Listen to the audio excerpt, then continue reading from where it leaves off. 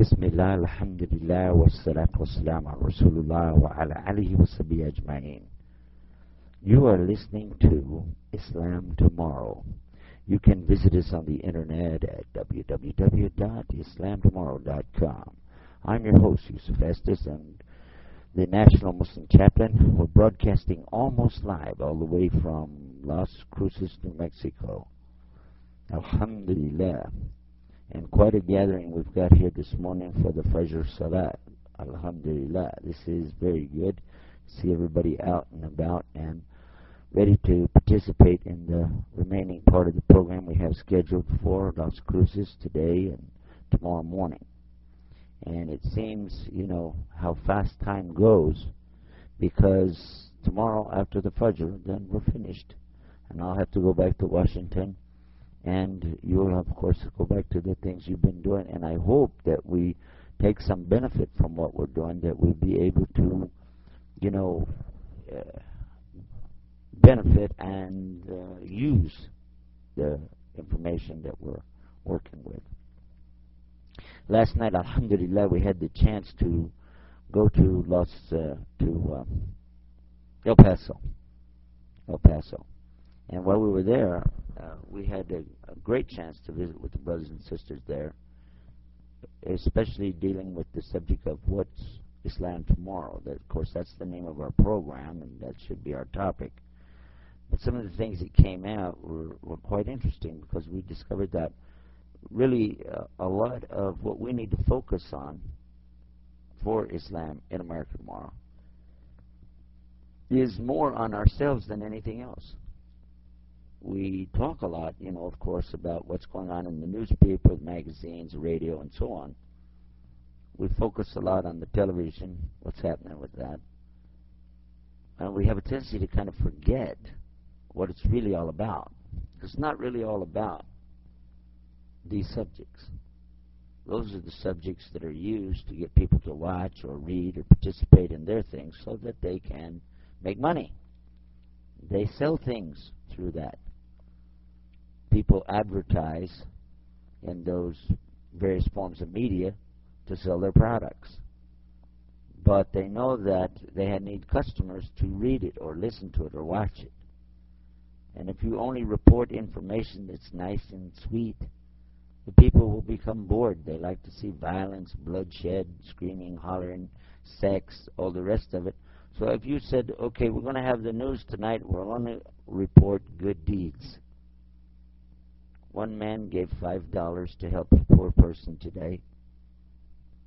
Some children helped an old lady wash her clothes. And another man went to his neighbor and helped him paint his fence.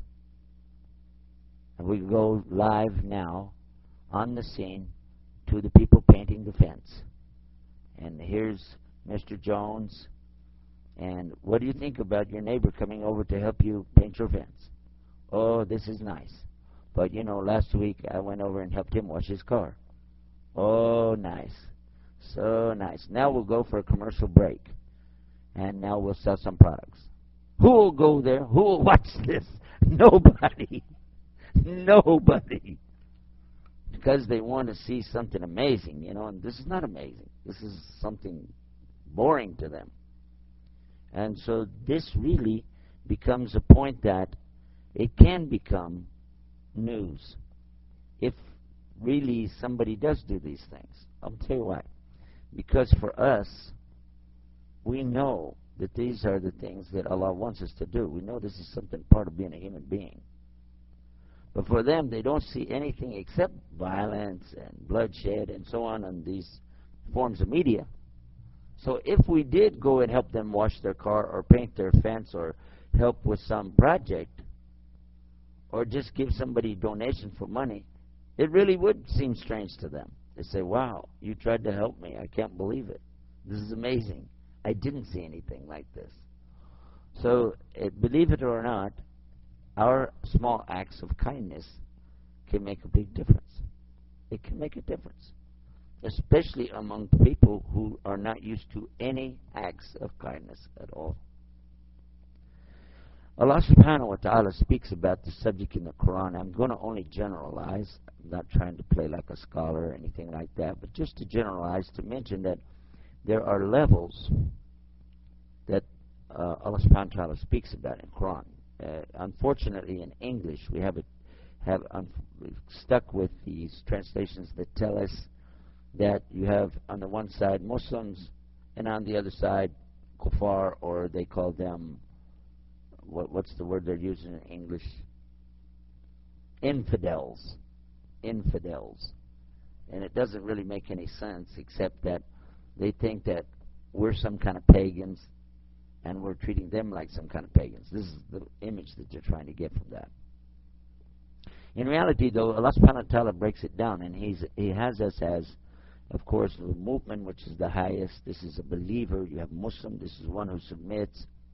You have one who is asi. This is the one who is disobedient. Doesn't make him not a Muslim, but he's not a good Muslim. Then there's the one who is a munafiq. A munafiq is one who's a hypocrite. This is a person, he says one thing, but he really means something else. May Allah save us from nifaq. And another stage of a human being is the one that's called a mushrik. And may Allah save us from this. But this is one, he believes in Allah, but he makes partners with Allah in worship. Then finally we have one who is a kafir. Now kafir is coming from the word, well, our word cover, I should say it this way. Our word cover in English comes from the word kafir in the Arabic language, because literally the word kafara means to cover something up. And in fact, it has to do with agriculture more than anything else, because when a farmer digs the ground, he drops the seeds in, then he covers the seeds over, and that's the exact process that this word is describing. It applies to that, the process of covering the seeds. And so the one who covers the seeds is a kafir, and that's correct in the Arabic language. So if you were in Saudi Arabia, you know, and you saw a guy in a tractor, and you went by and you went, "Hello, kafir, assalamu alaikum," he'd probably shoot you. Because in Islam, we've, of course, given it another connotation. Allah subhanahu wa ta'ala is using this now to explain that this is one who has covered something. What did he cover? Well, he covered his own heart, and he covered the truth. The haqq of la ilaha illallah is the subject. And if you cover that, if anybody covers that, then they're in the act of kufr. And may Allah subhanahu wa ta'ala save us from that. And so, alhamdulillah, that we have the chance, you know, to sit together and talk about this and think that when you just narrow it down to two groups, like, for instance, believers and non-believers, and this is a tendency that I hear amongst Muslims and the non-Muslims all the time, to just say believers and non-believers. And it's not really bad, except that you don't give the room for the understanding. And that's what I'm kind of going into that a little bit right now. Because when we're dealing with the people, if we look at them as some kind of scumbag, that they're subhuman because they're not Muslim, we in fact have already given in to shaitan on one level, because we haven't given our brother human a chance. And all of us, at some time or another, had to be told about Islam. And every one of us need to learn about Allah. None of us are prophets. We're not born knowing things. We have to be taught.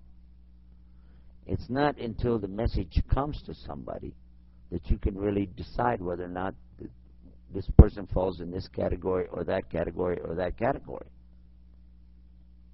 And so the first and foremost thing is to be sure the person has the message. If they have the correct message delivered to them, then quite obviously it's going to be up to them to decide to accept or reject. So, suppose that a person lives on a desert island, grows up on a desert island, and there's nobody there. This is one of the things people throw out as checking out if our religion works or not. Could this person go to paradise? Well, I've heard some Christians tell me, no, he can't. And you ask them, why? He said he didn't say the precious name of Jesus.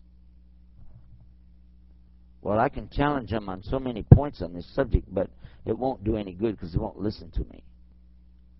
Well, some of the points that could be challenged immediately is, well, Jesus never said Jesus, okay? So, because this is an English word. And English didn't exist until 1,000 years after Isa alayhi salam was gone. In Hebrew, he'd be Yeshua, Arabic, Isa, and probably Aramaic, really close to the same, Isa. I would tell you that too because that's what Allah called him in the Quran, and we know he's coming back, so why would he have a different name when he comes back? He's not going to be called Jesus. That's not what he's going to say. That would be a point. But they wouldn't listen to that. But the bigger point is that, well, if you say that he could live on a desert island and never be exposed to the message, therefore he has to die because he didn't get the message, this is a very incomplete religion. This is not a religion for all times and all places and all people. It would have to be something that he could do where he's at that would be acceptable, that he could make it.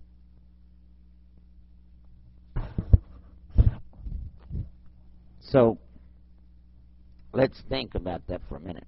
If a person is in that kind of a situation, I don't know how you could wind up on a desert island with no mother, but I won't even go into that. But if he was only on this desert island all his life and he died, how could he go to Judgment Day and he doesn't have the message? And the answer is what? Well, first of all, the message comes after you ask for it. Go look at the example of Abraham, for instance. Alayhi salam, Abraham. He was a prophet, great prophet, friend of Allah, and he was close to Allah subhanahu wa ta'ala. And even though, look, when he wanted to worship Allah correctly, he didn't know what to do. He looked to the stars, he looked to the moon, he looked to the sun. And he kept saying, this is my Lord. But it would go away. And he said, well, that doesn't work. Look at the statement. I can't figure it out unless Allah guides me. There you go. So it means the same for all of us. Whether you're on a desert island or in a World Trade Center. Well, in a tall building. Sears Tower, we'll use that. Something, anything. But it doesn't matter where you are. It should be that that guidance would be available to you. And is it in Islam? That's a good question. Well, in Islam, we are told by our Prophet, peace be upon him, sallallahu alaihi wasallam, that Allah subhanahu wa ta'ala revealed something in the Quran that he never revealed before in any of the scriptures. And that statement is in Surah Fatiha. That ayah is in Surah Fatiha. And it says, Ihdina siratal mustaqim. And translation in English, more or less, it means that we're saying, guide us to your straight path. Well, even though this is a big clue, it doesn't mean that before that there wasn't things that were available.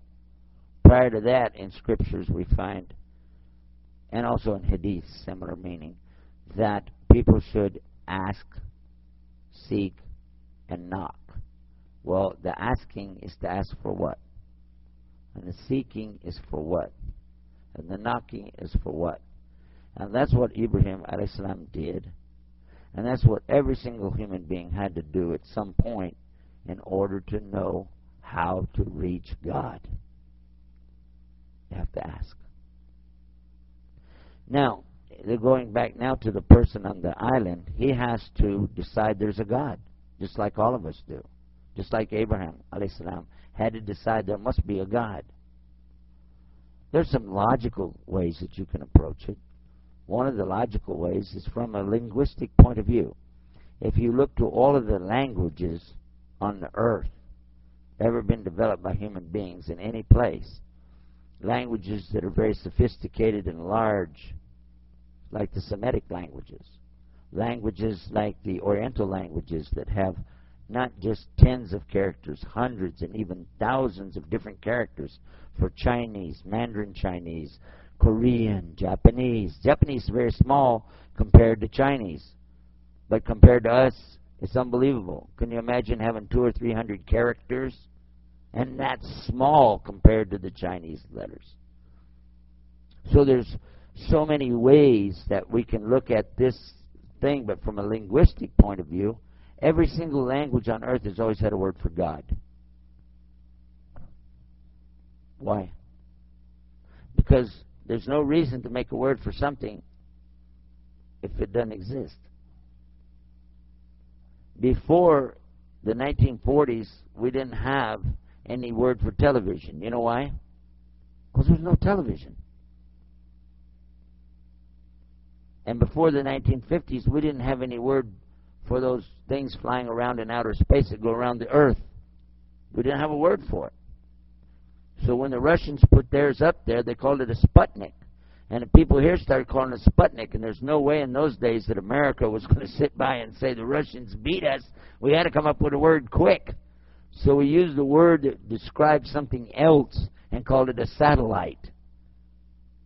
But actually, satellite we had as a word for some other things. We borrowed it. We never did come up with a word for satellites. We still haven't. But they called it a Sputnik. Why would we have a word for God if there's no God? And it's in every single language. At least it indicates. Now, some atheists will argue with me, and they say that all that indicates is that the people thought there was a God. And I will accept that. You know why? Because if every single human society on earth thought there was a God, the logical conclusion is what? Then it must be necessary for humans to think that. And if it's necessary for us to think that, then it's logical. Who put that in our minds? Is God himself. So it means that someone would have to eventually look at themselves and say, how did I get here? How did I get here? Did I create myself? Because in a period of a lifetime, you might not notice it when you're 10 years old or 15. Okay? But by the time you get to 40 or 50 years old and you're looking around, you're saying, I've seen so many things in my life grow up and die. Grow up and die. Come from one thing and go to another thing. Some examples, when you see a small seed and it grows up to be a palm tree. That's amazing shape. I mean, it doesn't look anything like the seed. Or an acorn. If you look at an acorn, a very distinct-looking guy. It looks like a little hat on his head. Acorns wear kufis, you know that? Alhamdulillah. But you put the acorn in the ground, what would you expect? If you saw this thing with the little kufi, you'd imagine maybe a plant comes up and it has little, like fruit that looks like this. It would have to be. You would never guess that one of the biggest trees would grow from this, called the mighty oak. Now, I know a lot of my listeners, they like some of my jokes, so it's time for me to tell you one. It's sort of poetry. It says, never despair, never be blue. Keep in mind, the mighty oak was once a nut like you. Okay, so we'll keep going.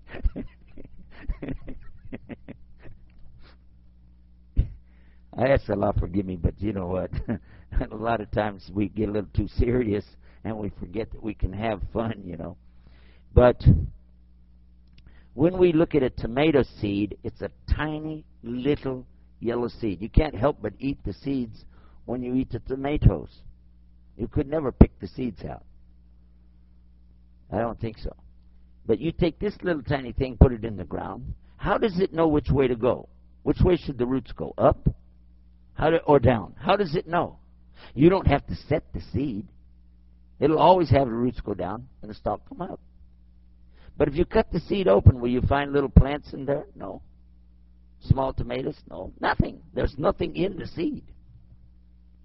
But yet you put it in the ground, and pretty soon here comes some green thing coming up out of there, little leaves on it.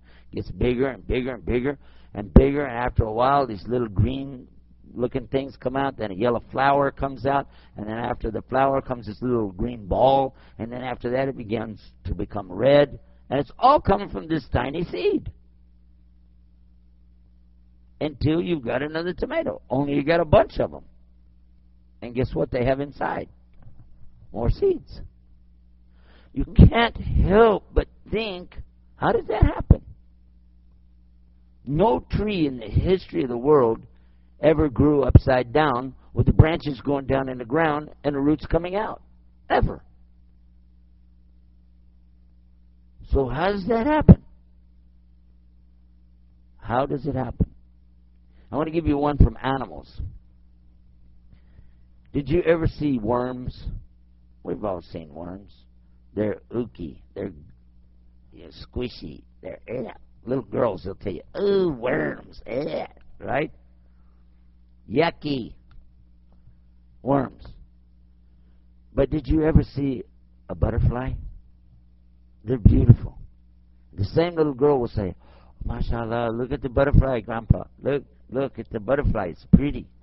Bring you this butterfly and has the wings and the colors and everything." Yes? Very beautiful. Last month he was a worm. How did the worm become a butterfly? Worms can't fly. He goes into a cocoon and he stays in there in hibernation of some kind, and then when he comes out, he's a butterfly. How? How does he know how to do this? Who told him? Did he go get PhD in how to become a butterfly? No. This is something amazing. So the person on the desert island is watching these things happen the same as you or me, and he's got to think somewhere along the line, how's this going on? Who's doing all this? I'm not doing it. I'm the one looking at these beautiful butterflies, and I'm the one eating the tomatoes. In fact, I'm the one that's appreciating all of this, but I sure didn't create any of it. Who's doing this? And if he comes to the conclusion there must be some force, some intelligence, some God out here somewhere, although I cannot see, I cannot hear, I cannot smell, taste, feel, or imagine who this God is, must be something. If he gets to this level, the next logical conclusion is to say, well, if this God can do all that and he put me here, then he obviously knows something about me. But how will I communicate with him? If I shout real loud, maybe I'll try that. Hey! Well, that didn't work. What else can I do? I'll make some stuff in the sand, some signal, some sign, put something. Well, that's not going to work. Wait a minute. Maybe he can see what's in my heart. I'll just think it. That'd be a great test, as a matter of fact, wouldn't it? I won't say it out loud. I won't make any sound outside. I'll just be sitting here like this, and then all of a sudden, inside of me, I'm going to say, God, or whatever you are, if you can hear me, guide me to know you. There's the test. If there's no God, you don't have anything to worry about. But if you were honest, without doubt, that's next. Somehow, God is going to guide that person. And it's no problem for him at all to guide that person. He will make the consciousness and the heart become aware of God. That's how it works. Whether he's on the desert island, or if he's on a mountain, or if he's in a skyscraper in New York City. Doesn't matter. The point is that we are seeing now that this is the basis for the belief in Islam. Therefore, Islam automatically can be done any place, anytime, anywhere by anybody. Anybody can be a Muslim. When you use this kind of approach and explanation, nobody can argue with you. Because you're not arguing about doctrine. You're not arguing about scriptures. You're just presenting common sense. And if what he has cannot match what you have, he'll back away. Or he'll listen to you. But there's no sense into getting a big opposition to somebody, a debate with them, over the nature of Jesus, for instance. I even heard Muslims want to argue about this. They want to talk about well, Jesus may have something of God in him because God. He said, okay. Irrelevant point here. Let's talk about there is a God, yes or no. And if you believe it, it has to be one. Why? Why couldn't it be two?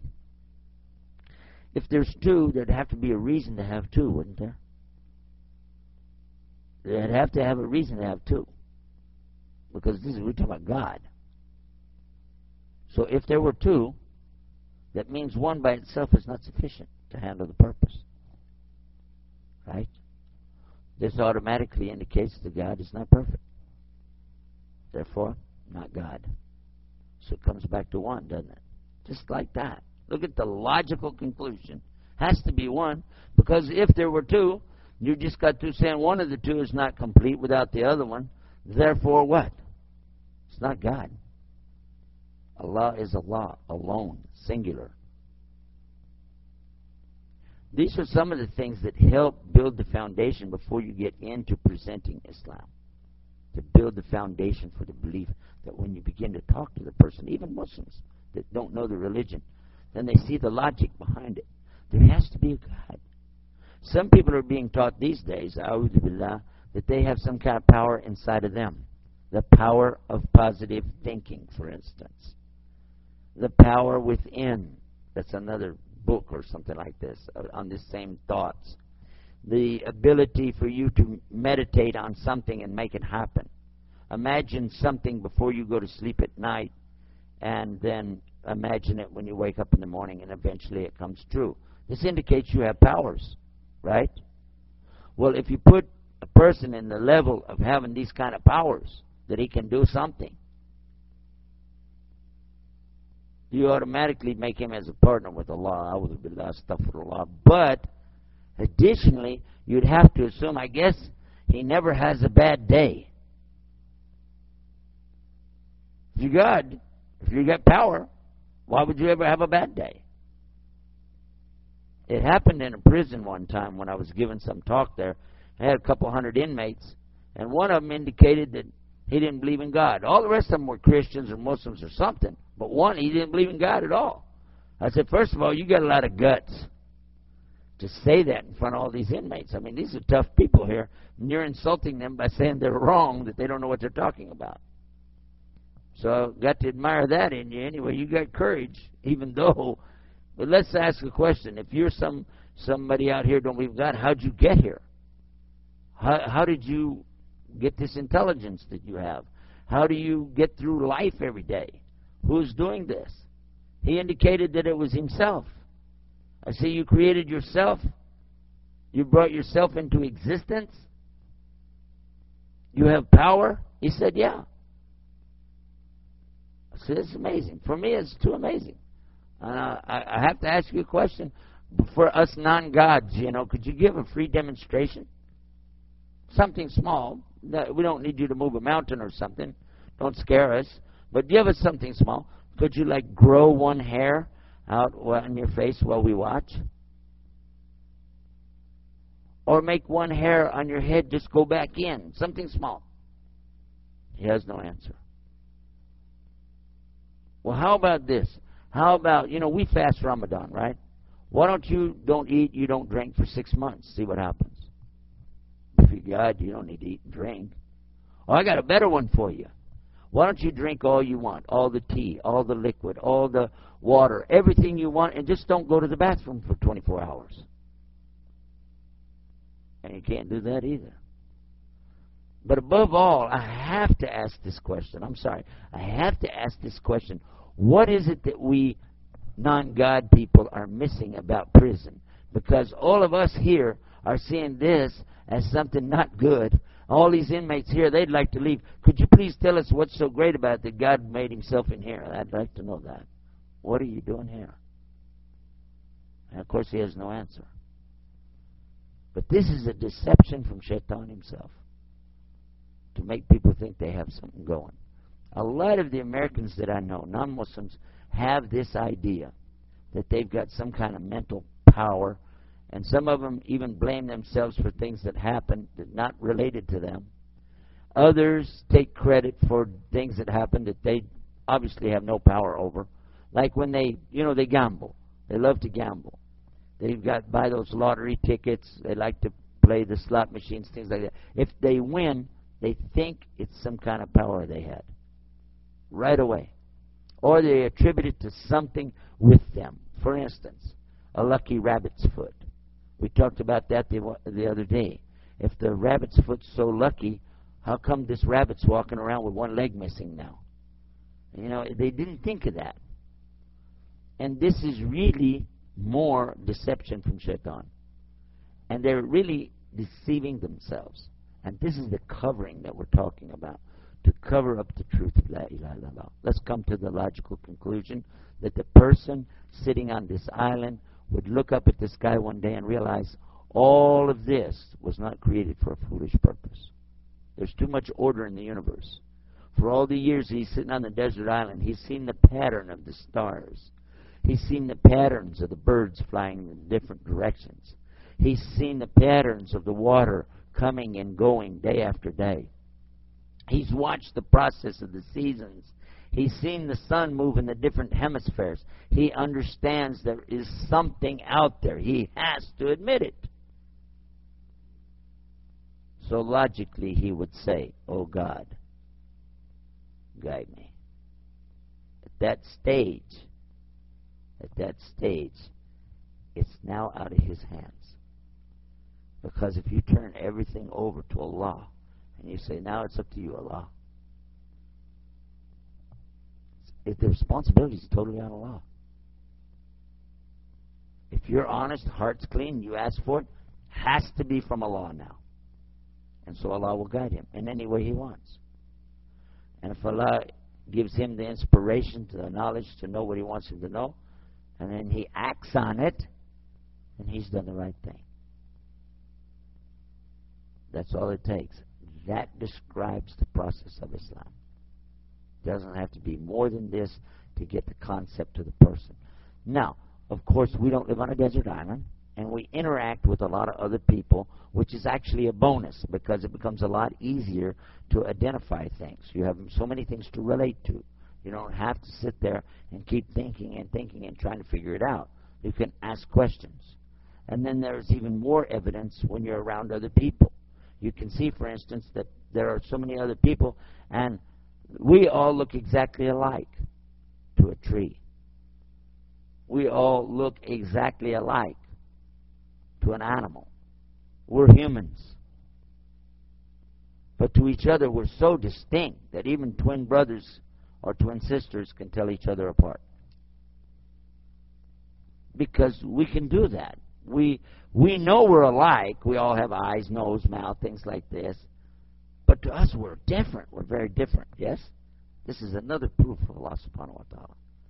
Of course, I'm taking these things, from the Quran. That one's in Surah Al-Hujurat. But the point is that we want to use what we have in a way to explain Islam in common terms to the people. Because if we try to present this from a scholarly point of view, if you want to talk down to these people, I'm going to tell you right now, you're going to lose them. They're not going to listen to you. When they come up with their arguments, you have to be able to deal with it on that level. And let me give you an example from the Prophet sallallahu alaihi wasallam. Prophet Muhammad, peace and blessing be upon him, always talked to people on the level that they were on. He was very intelligent, without a doubt. Although he didn't learn to read or write, he was still very intelligent.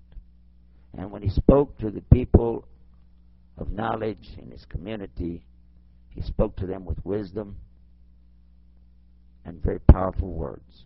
It's recorded. His words are recorded.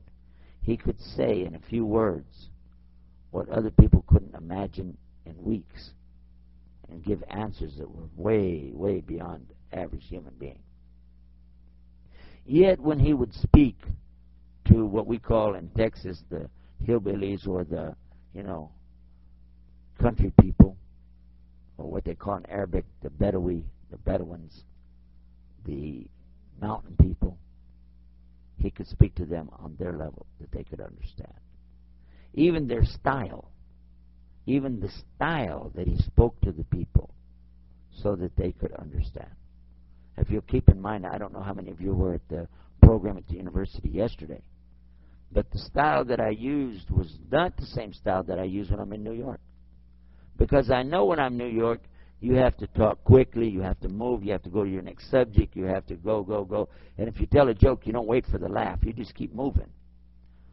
But yesterday, because most of the people are from around this area here, I'm talking slower, I'm putting a lot of the old Texas stories in there and dragging it out, because this is what they like. It's what they relate to. You don't have to be an actor. You don't have to be a showman. But you have to know who you're talking to. It doesn't make sense that you would talk to a farmer about building big buildings in the city. It doesn't make sense you'll talk to a cab driver in New York about, how you make rice out in a rice paddy somewhere. He doesn't know what you're talking about. He doesn't get it. So it's better for a person, all of us really, to present Islam in a way that it's easiest for us to explain and easiest for them to understand. It's not complicated. In the amount of time that I've been talking just now in this presentation, I guarantee you, without any doubt in my mind, our Prophet, peace and blessing be upon him, could have presented something in the first 5 minutes much more powerful. I have no doubt. The proof is in a hadith of the Rasul sallallahu alaihi wasallam. When the man came to him and said to him, "Tell me something about Islam that only you could tell me." وقال Rasul sallallahu alaihi wasallam, our Prophet, peace and blessing be upon him, said, "Qul amantu billah thumma istaqim." Say, I put everything into the trust of Allah, and then be steadfast in what you said. Wow. That's it. That's his answer. Now, since then, believe it or not, scholars of Islam have come along and written tafsir explanation of this hadith, and they put it in volumes. Which is kind of funny in a way, because the Prophet ﷺ made it purposely, abbreviated everything down, and then we come along and blow it up. Oops, I didn't mean to say blow up in your masjid. I'm sorry.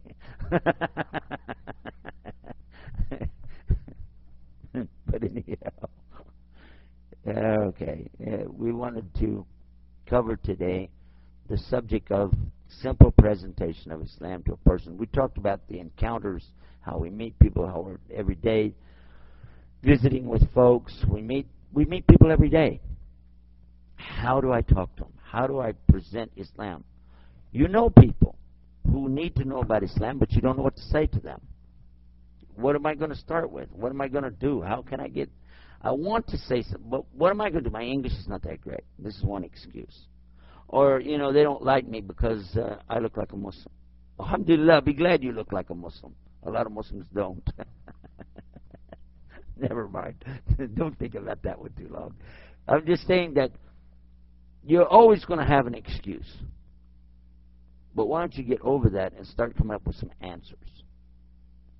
Go to the printer. Go to Kinko's or someplace.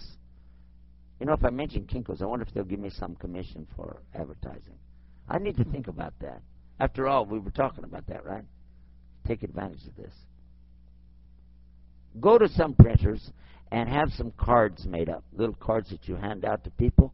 I'll give you a suggestion. You can do what you want to, but this is a suggestion. Put questions on one side, like, why are we here? Who are the Muslims? What's the Islam? What are Muslims doing in America? Make it look like, wow, what's happening here? Then let them turn the card over. And then you can put some, and this is one of the titles that we used, Islam Exposed. Ah, that's good. That's good. We're going to find out now, you see. Islam Exposed. And then we put the website, www.islamtomorrow.com. For them, they're going to be convinced. That's it. I'm going to go there. I'm going to get all this information. Yeah, you betcha, boy. And then down underneath that, Find out answers to these questions before it's too late. Some of the other questions we've used, very effective. Why are we here? What's the purpose of life? Is there a God? Is Allah really God? Questions like that. No statement. No statement. But leaving it for them to go to the internet website. As soon as they hit it, they're going to be knocked out because there's crazy stuff on there. You see a picture of a person, me, who is standing in front of the Kaaba in Mecca, but yet on the other side it blends right into a Seattle, Washington background. It's very unique. Look at the pictures out here on the wall. You've seen it. They look at it and they go, huh? That guy looks like an American. Why is he wearing that funny hat? And the next thing you know, let's check this out. And it's the story how a preacher came to Islam. Now what's he going to do? He messed up his whole day. So alhamdulillah, this is one. Something else you can do, and I'm not saying you have to link to our website, that's not the point, but you can also have your own dawah center in your own community. You have a group, brothers, sisters who work for dawah, who are responsible for that. So what you do then is have on the card their phone number that they can be reached at. If they have an 800 number, or if they have a masjid telephone number that just answers and gives a brief message. What is Islam? Who are the Muslims? We have a program every Sunday at what time? 5 o'clock. All are welcome. Bring your friends. Free refreshments. Something like this. People will come out. What's this all about? Or you call for reservations and directions. They'll be more comfortable. They'll call up, what do you guys do anyway? Okay. Well, why don't you come out and find out? We'll have some refreshments. The directions are Center Street to Oak Street to Main Street, and you'll be right there, and so and so. And we're looking forward to it. What's your name? John? Okay, John, great. We're looking forward to see you. And if you need anything in the meantime, by the way, if you want, you can give us your number, email, and everything. We'll send you out information. Give you the number, and now you got a contact. You're people of dawah. You have to have people of dawah. Every masjid has to have somebody who's responsible for this job, just like you have somebody responsible to clean the floor, just like you have somebody responsible to pay the bills. You've got to have somebody responsible to present Islam to the people in your community. If you don't, you're missing a key ingredient. You'll have no connection. So you have dawah people. Now, all of us are people of dawah, meaning that we should all invite to Islam, yes. But don't try to go out here and be something you're not. Don't try to get in a debate with these people about their Bible. You are not Ahmadidat. Okay? And I'm not real sold on a lot of that stuff anyway. I think it's very negative. When I was a Christian, I didn't like it. I sure don't like it now. The next thing is, if they want to get into any argument about anything or insult Islam, just tell them, well, please come and, learn what we have. And if we have some mistakes, we're most welcome to hear about it. Help us out here. I'm going to wrap it up by giving you the statement that was given to me so many years ago before I entered Islam. I was trying to convert a Muslim to Christianity. And I remember to this day the famous quote that sticks in my mind, rings like a bell.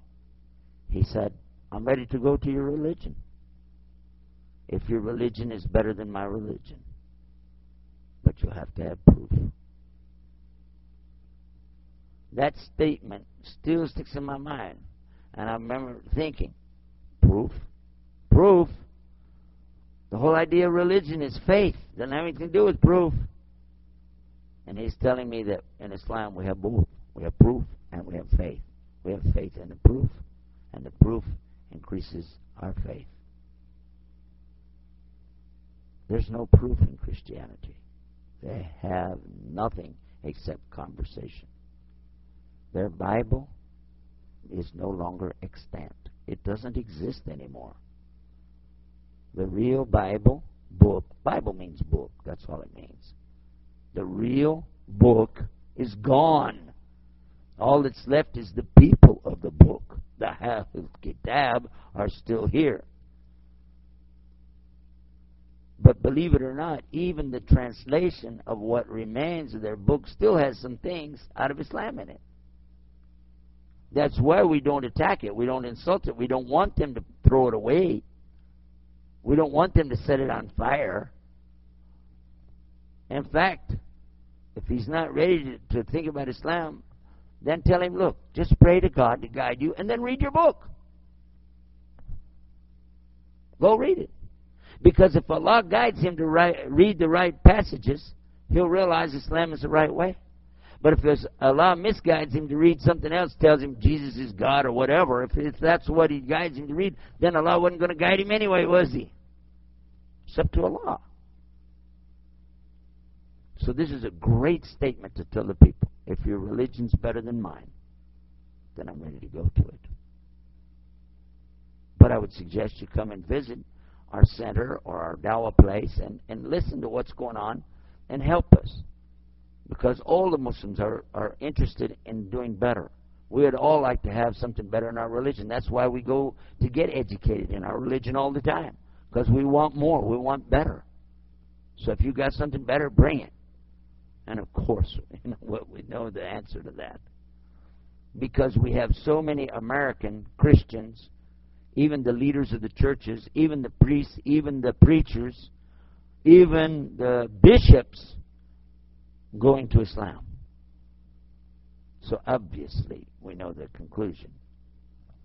I'm going to wrap it up here. I'm going to remind myself and all of us that it's only Allah who guides. It's only Allah that misguides. And we pray for His guidance for us and for our families and for the whole world. Amen. You've been listening to Islam Tomorrow. We're broadcasting almost live all the way from Las Cruces, New Mexico. And until next time, visit us on the internet at www.islamtomorrow.com. We're open 24 hours a day and always plenty of free parking.